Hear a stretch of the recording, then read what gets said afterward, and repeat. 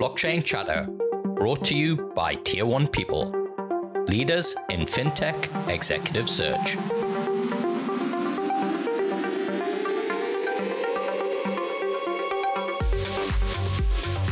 Welcome to Blockchain Chatter, the show where blockchain leaders join me for a chat.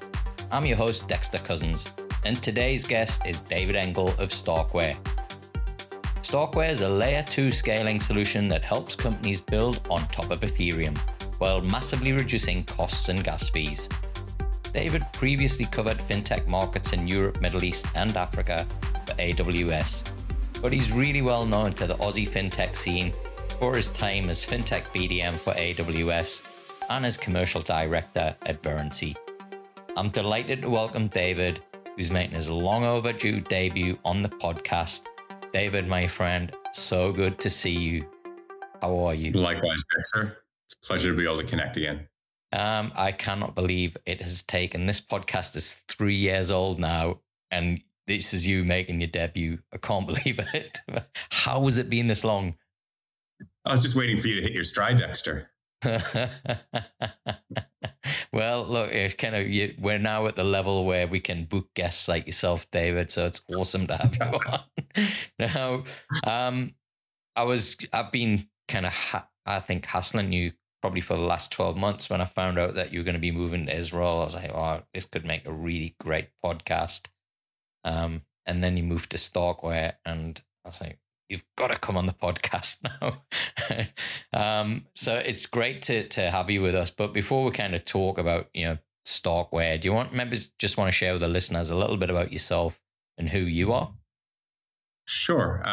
So as you said, I was at AWS before this. I'll probably start a little bit before that. So I'm originally American, moved to Australia in 2004, as I just found out about 2 weeks before you made your big move to Australia as well. Was there for the last 18 years, worked in banking for a while, spent most of my time at GE Capital in managing products and portfolio. So that was more of a credit card business. Then jumped from there into startups, worked for a range of different startups, kind of found myself more and more interested in fintech. Just enjoyed the pace and the innovation and the quality of the people, especially in Australia, as you would know, and as you contributed to. The fintech scene in Australia is outstanding. Eventually found my way to AWS to manage the fintech business for Australia, New Zealand. And then 9 months ago, almost to the day, picked up my whole family, my wife, my 2 kids, and my dog. And we made the move from Australia back to Israel, which is actually where I met my wife in 1998. And we've been here since then. Awesome. And how is the family settling into Israel? My family is amazing. The most inspirational part of moving here is seeing my kids who do not speak Hebrew jump straight in with both feet. We stuck them both in public school. So they're literally sitting there learning complex topics in a language they don't understand and never had a single complaint. I really find my kids and the way that they've handled the move inspirational. Sounds like their dad going down the Web3 rabbit hole. I'll tell you what, my son is neck deep in physics and coding in Python and robotics. Oh, wow. So I really think he's just angling for a job in Starkware in about 5 to 10 years. Yeah. Well, my daughter's angling to be our social media manager. So, we'll see another 3 years and she can legally work for the business. There you go. Yeah. There you go. That's the time that we're going to see the J curve really take off. That's it. Yeah, absolutely. We'll be TikToking everywhere. I'm so excited to talk to you about Starkware because, the little bits that you shared with me, like some of the numbers, the businesses that you work with, my jaw just dropped. But, before we go into that, do you want to maybe share with the listeners a little bit about Starkware and what you guys are about? Sure, happy to. So Starkware is a layer 2 scaling solution. And so what that means is we solve the problem of scalability on Ethereum. So I'm sure your listeners will be very familiar with Ethereum, would understand that it is the largest smart contract platform in the world. So what Ethereum does very, very well is allow users to build any kind of program or application that they want on the decentralized internet, on Web3, and they do that in Solidity on Ethereum. So Ethereum does very well to be able to build any kind of smart contract you want, any kind of program you want, whether that's DeFi or identity or gaming. But what Ethereum doesn't do well is scale. So Ethereum is very decentralized. It has many, many nodes or databases all over the world, about 7,000, but it's hard to scale. So the challenge, as we saw in 2021, is that when somebody wanted to do a transaction on Ethereum and the network was very congested, it cost up to $21 to send a single transaction. So, which is fine if I'm buying a CryptoPunk NFT for a few $100,000. I don't mind spending $21.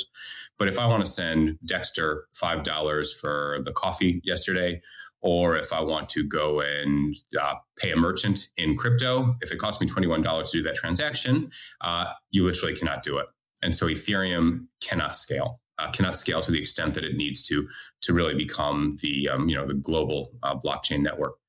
So what Starkware does is Starkware solves the Ethereum scalability problem through what's called zero knowledge proofs. And happy to get into that a little bit and what our customers are building out and the results that we're seeing. Awesome. Now, you kind of talk through some of the numbers with me just to give some idea of scale as to the Starkware platform. Can you share with our listeners this number and repeat it, because it's a bit of a big number? Sure. So what we do is we solve as I said, the scalability problem on Ethereum.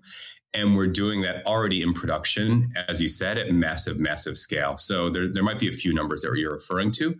The first one is that we have now settled $780 billion onto the Ethereum network. Stop there. Say that number again.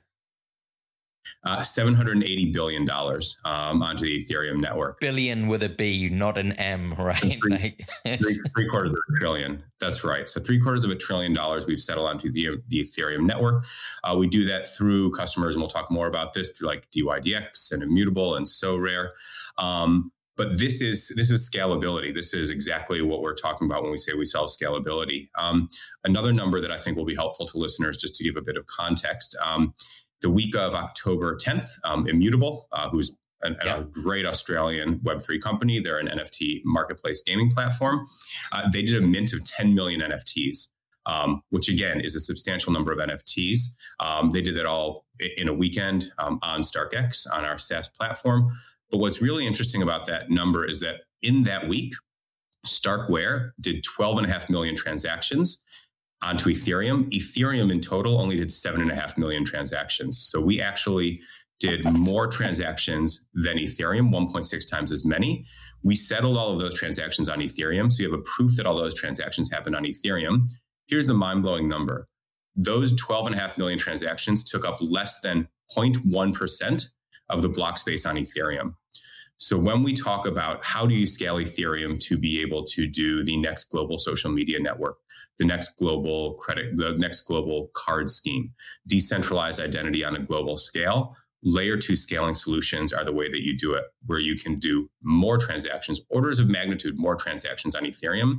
And when you settle them onto Ethereum, it takes up less than 0.1% of the overall block space. Wow. Now, there's obviously been some issues with some other L2 solutions around security. How have you overcome that challenge?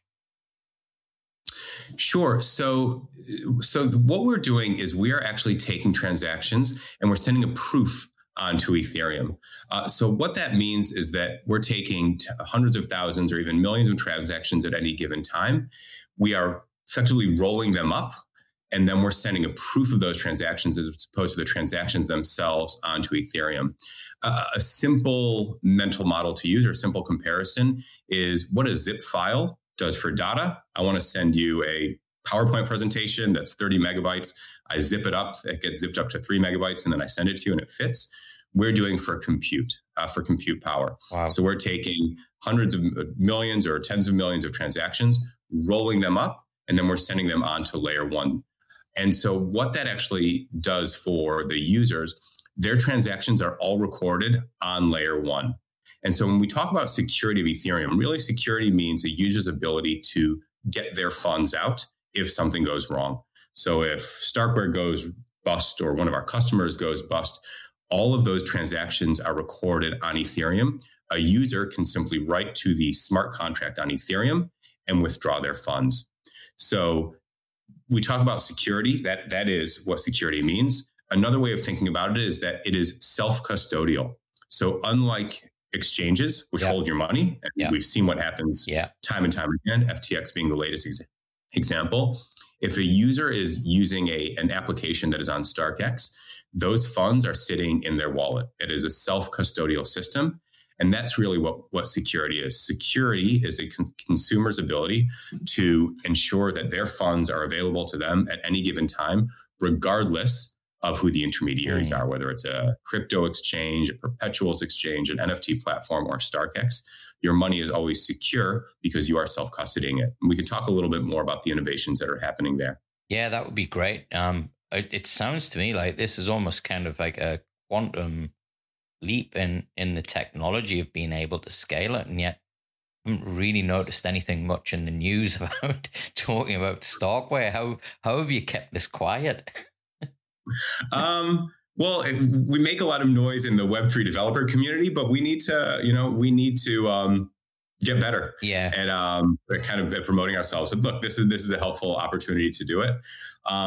Just to talking back about your quantum leap, it absolutely is a quantum leap. So we are saving our customers up to 1,000x in gas fees for when they were writing directly onto Ethereum. So 3 orders of magnitude there. If I give a couple examples, DYDX, who is I believe the largest decentralized perpetuals exchange, they're built on top of us. Before they were using our StarkX platform, our zero knowledge proofs, they were spending 300,000 gas per transaction to settle that transaction onto Ethereum. When they moved across to us, they're spending around 300 gas. So again, 1,000x reduction. SoRare, who does the NFT games for European soccer, Major League Baseball, the NBA, they're now doing a World Cup edition as well, previously spent $1 million per week on gas fees to settle to Ethereum. Now that they're on StarkX, they're spending $10,000 a week. Wow. So I'm actually kind of, and this is an open question for people to identify other 3 order of magnitude improvements in technology. I think the printing press would be one. Nuclear energy would be another, but there are not very many innovations where you get 3 order of magnitude improvement. So it really is a kind of a step change innovation. Yeah. And this solves the whole debate around, using the technology for payments and instant payments. I mean, it's kind of just Absolutely smashed it, right? There's no debate now, even here in Oz, where we've got, I'd say, a pretty advanced, kind of instant payments system. There's still in the back end a fair bit of clunkiness. This just seems slick. So this will solve scalability for any application that wants to be built on Web3. So payments is a great example. So the first thing that you do is by creating decentralized payments, you remove the middlemen. So you remove all of the different kind of rent-seeking players that are through that workflow. And so it becomes purely peer-to-peer. But even when it's peer-to-peer, you need a platform that can handle the scale of a global payment network. And so the idea is that a payment network built on StarkX, which is our SaaS solution, or on StarkNet, which is the Starkware and community built decentralized platform, will deliver the scalability that you can build the global payment network or a social media platform or a decentralized identity. Any of those things can be built and scaled then on StarkX or on StarkNet. I was in Singapore a few weeks ago for the Singapore FinTech Festival. It was very, very clear that certainly the kind of support for Web3 technology, blockchain technology, to build the infrastructure, to build the world that we're going to need, not only for the future, but to tackle these big problems around climate change, disparity around, income, and, to bridge all of these gaps. The role that Web3 is going to play in that is huge. And it's kind of, the conversations around JPEGs and, punks and stuff kind of frustrates me a bit, because, chatting with you is so energizing just to, see the kind of the progress that's being made, right? That, as I mentioned, never gets talked about. We talk about how much a punk's worth, but this is like the real use of the technology solving, so many different problems, as you mentioned, around identity, scaling payments, or, what would you say, was the thing that when you met with Starkware got you to go, right, that's it, I'm joining these guys. I absolutely buy into this vision. Look, to be honest, it was a bit of a journey. So when I moved to Israel, I actually met the CEO the first week that I was here. I was already very thoroughly red-pilled.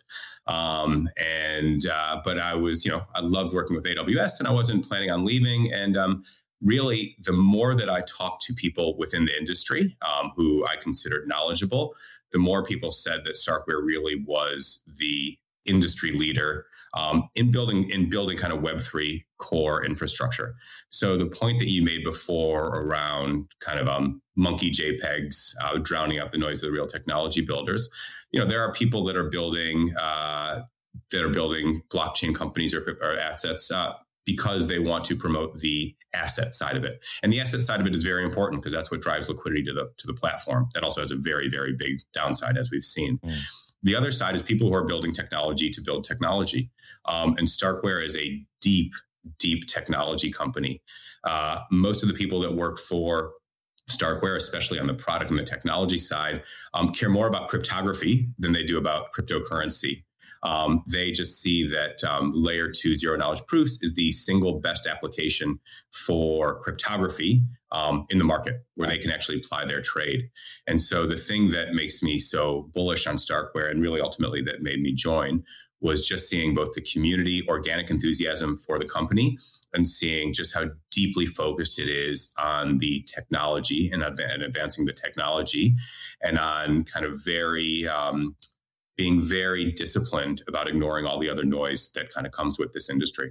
Yeah. Now, you know what a simple man I am. Can you explain to me ZK rollups?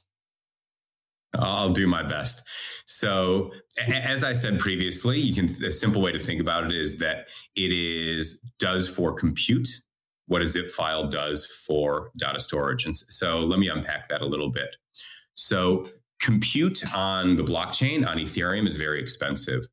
Compute being basically the power that you need to run any sort of application. So the previous innovation for compute was cloud computing. So when Amazon launched EC2 instances, what an EC2 instance is basically saying, rather than you doing compute on your server in your garage, if you're in a accounting firm, we're going to do compute for you. And so AWS built up these massive compute warehouses that are just full of servers to do compute. So it is very cheap to do compute off-chain. But if you want to do compute on-chain, on Ethereum, it is very, very expensive. So we talked previously about gas prices spiking and going to $21 to do a transaction. Basically, that cost is a proxy for how expensive it is to do compute or to solve to transactions on Ethereum. And so what a zero knowledge proof does is we take all of that complex compute that was on-chain and was very expensive on-chain, and we do that compute off-chain. So we're actually taking very complex transactions on DYDX, perpetual transactions, where you're tracking price movement of an asset every second, or being able to mint tens of millions of NFTs at a given time. If you do that on-chain, it's very expensive. Doing it off-chain on the StarkX platform or on StarkNet, it becomes orders of magnitude cheaper. And what the zero knowledge aspect of that is taking all of those transactions, creating a cryptographic proof that those transactions are valid.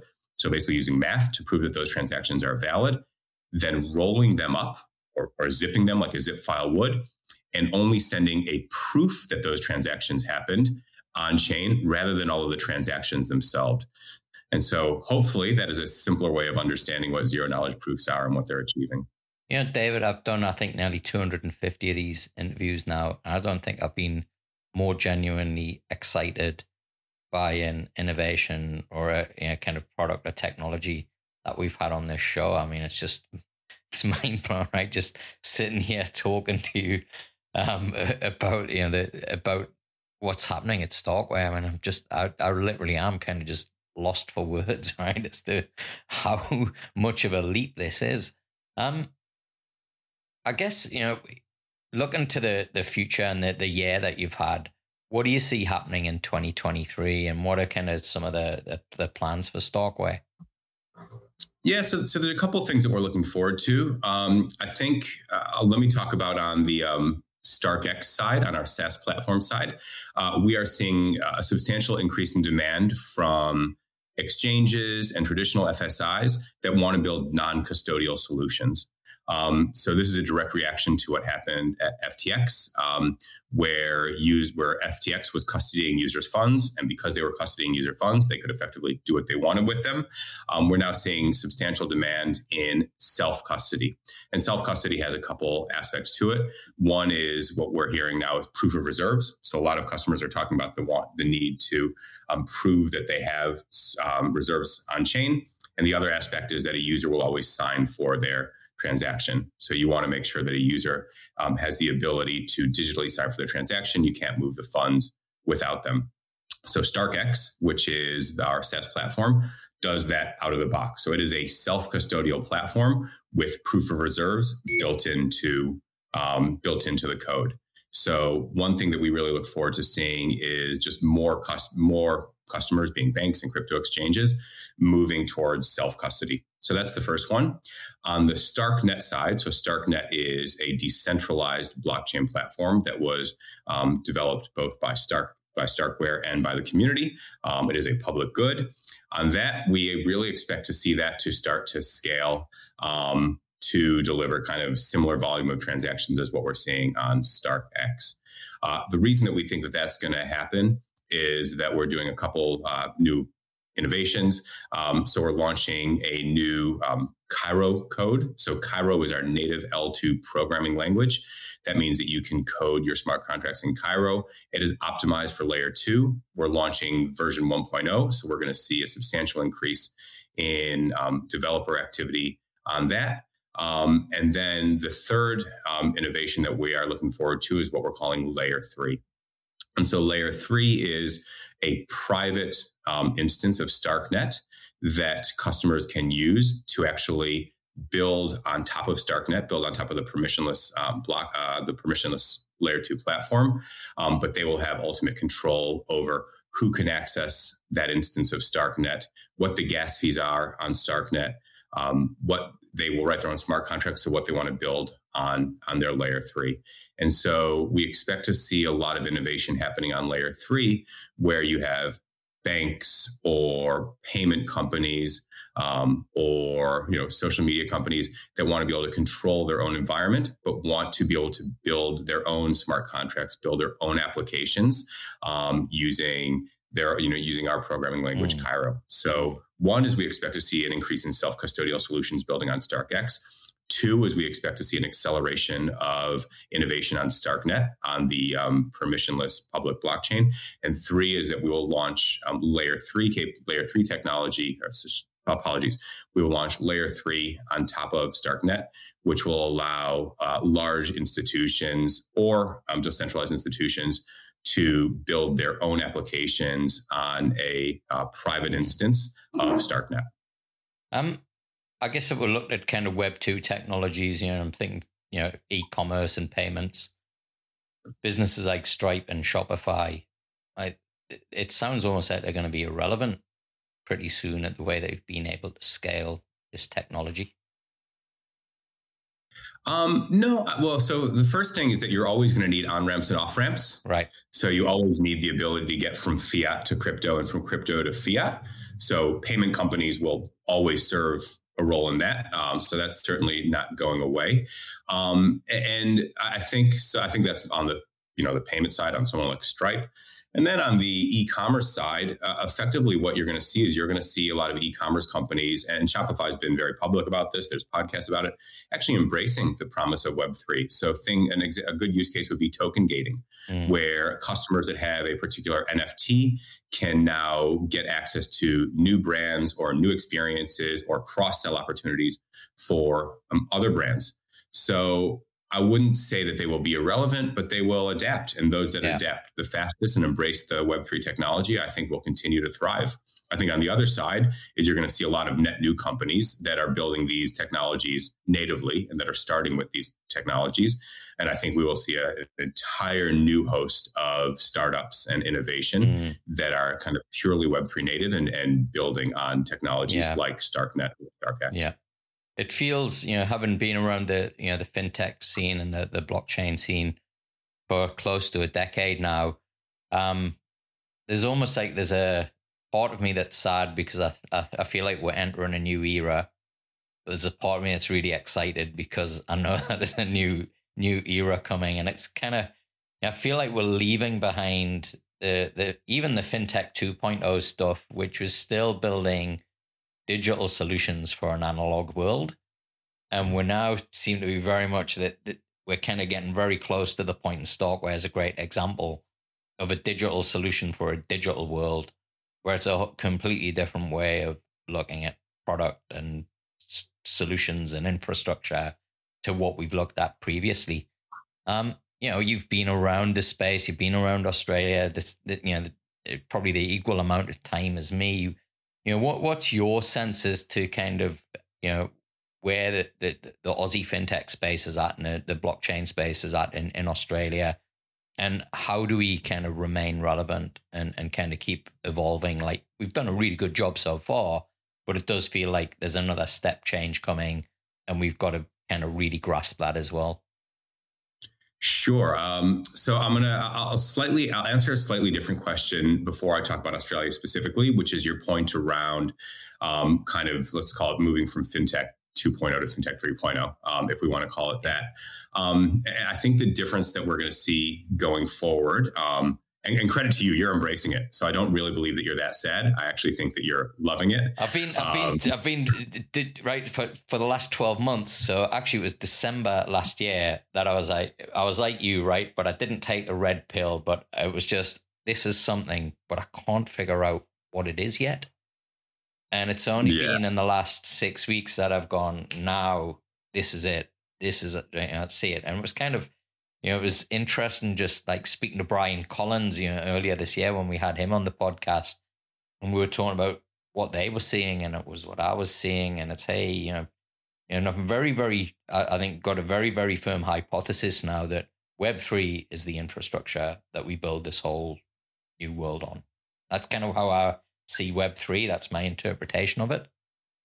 I think you're exactly right, and I think that's how we see how we're going to see fintech change is directly related to that. So fintech previously was really building really nice front ends on legacy infrastructure. So if I wanted to build a new credit card, I would build that on legacy infrastructure. If I wanted to connect to banks, I would build that on legacy infrastructure. If I wanted to build a international payment network, it was all on legacy infrastructure. So fintech was very limited by their ability to innovate based on the limitations of the legacy infrastructure that they were building on. Web3 is now going to change that, in that you are building new innovation, new front ends on top of new infrastructure, on top of new back ends. So I think that's a really important insight to understand just how much we're going to see fintech, which is very much the consumer-facing front end of financial services, change because of access to new backend. So I think DYDX is an amazing example of that. DYDX is a on-chain perpetuals exchange built on StarkX, and that simply would not have been possible to build on legacy Web2 infrastructure. So I think that's the change that we're going to see. Yeah. I love that example, actually. And sorry to interrupt. It kind of one of the kind of, I think that, the breakthrough kind of brain thoughts that I had was just to think of the amount of value that we have locked up in the world. Even just things like supply chain logistics and trade finance. and the amount of time that it takes to actually release that, and what more of an efficient world we could have, just in business around being able to unlock that value, quickly rather than the processes that we go through now. So that DYDX example, I think, is just great, where you kind of real-time reevaluation of assets is, think of the value that you can unlock right through that process. Sure. Yeah, I mean, exactly right. I mean, ultimately, what you're going to see is a completely new paradigm of capital efficiency, of how quickly and simply people can allocate capital to different assets in a way that simply wasn't possible before when you had a whole bunch of intermediaries in between. I agree completely. This is where all the magic's happening. So I completely agree. I think, the more that we can get these messages out and have these conversations, I think, and the great thing about this podcast and the audience is, and these are people that are in fintech, banking, financial services, institutions that are going to be using this technology in the next 5 years. I got no doubt, right? It's just going to happen. Absolutely. Absolutely. Do you want to talk about Australia? I do. Yeah. I mean, you've obviously got a, real love for the nation. I think pretty much everybody that I do. I was actually at dinner last night. It was the FinTech Australia, end of year dinner, and it was kind of sad not seeing you there, to be honest, Dave. It's not quite the same, right? Well, that's very sweet. No, the FOMO is real. When I saw Intersect and everybody talking about Intersect, for those who don't know, Intersect is a FinTech Australia annual event. There was real FOMO there. That was a time when I really missed Melbourne. Yeah. But yeah, look, man, I'd love to get your views on, first of all, Israel, and the question I've got for you on Israel is this kind of the mantra that it has around being this innovation nation, is that true, or is it more hype? Oh, it's absolutely true. I mean, the metric that really brought this home to me, and this was when I moved 8 months ago, so it may have changed a little bit now. Israel is a country of 7 million people, and it has 65 unicorns. Australia is a country of 27 million people, and I think it had 5 to 7 unicorns. Right. So I think that's, and Israel, other than Silicon Valley, has the most unicorns. It actually has the most unicorns per capita. But other than Silicon Valley, I think, and the UK, maybe the most investment dollars for a country of 7 million people is just absolutely mind blowing. So what can Australia learn from that? First of all, I think Australia does very well. This isn't me saying that Australia isn't doing well. I think that Israel is absolutely exceptional. I think Australia does and is embracing Web3 very, very well. So there's some great exchanges, BTC markets, SwiftX are doing a good job in custodying customer funds. Obviously, you have Immutable, which is one of the absolute world leaders in NFT gaming. I think last quarter they did more sales than all of the quarters previously. So they're just an amazing platform. They're a wonderful customer of ours. They're really, they use StarkX, which is the platform that I mentioned, to mint NFTs at scale in Web3 gaming. Another really interesting company is Canvas. So Canvas is a customer of ours. They're building DeFi pooling and DeFi for enterprise. So basically, they've taken our StarkX platform and are now starting to target enterprise banks. And they're doing very, very well. I encourage people to have a look at them, either reach out to them or reach out to us, especially if you're interested in how this can be applied to enterprise banking. So there's great innovation happening in Australia. What do I see in Israel that Australia can learn from? I think the first is that Israel is completely unhierarchical. So it is very meritocratic in that anybody with good ideas gets a seat at the table and everybody listens. I think that Australia, especially in larger institutions, is still a bit hierarchical, which can tend to slow things down. Israel is also deeply, deeply technical. So the innovations and the businesses that are built are deep, deep tech businesses.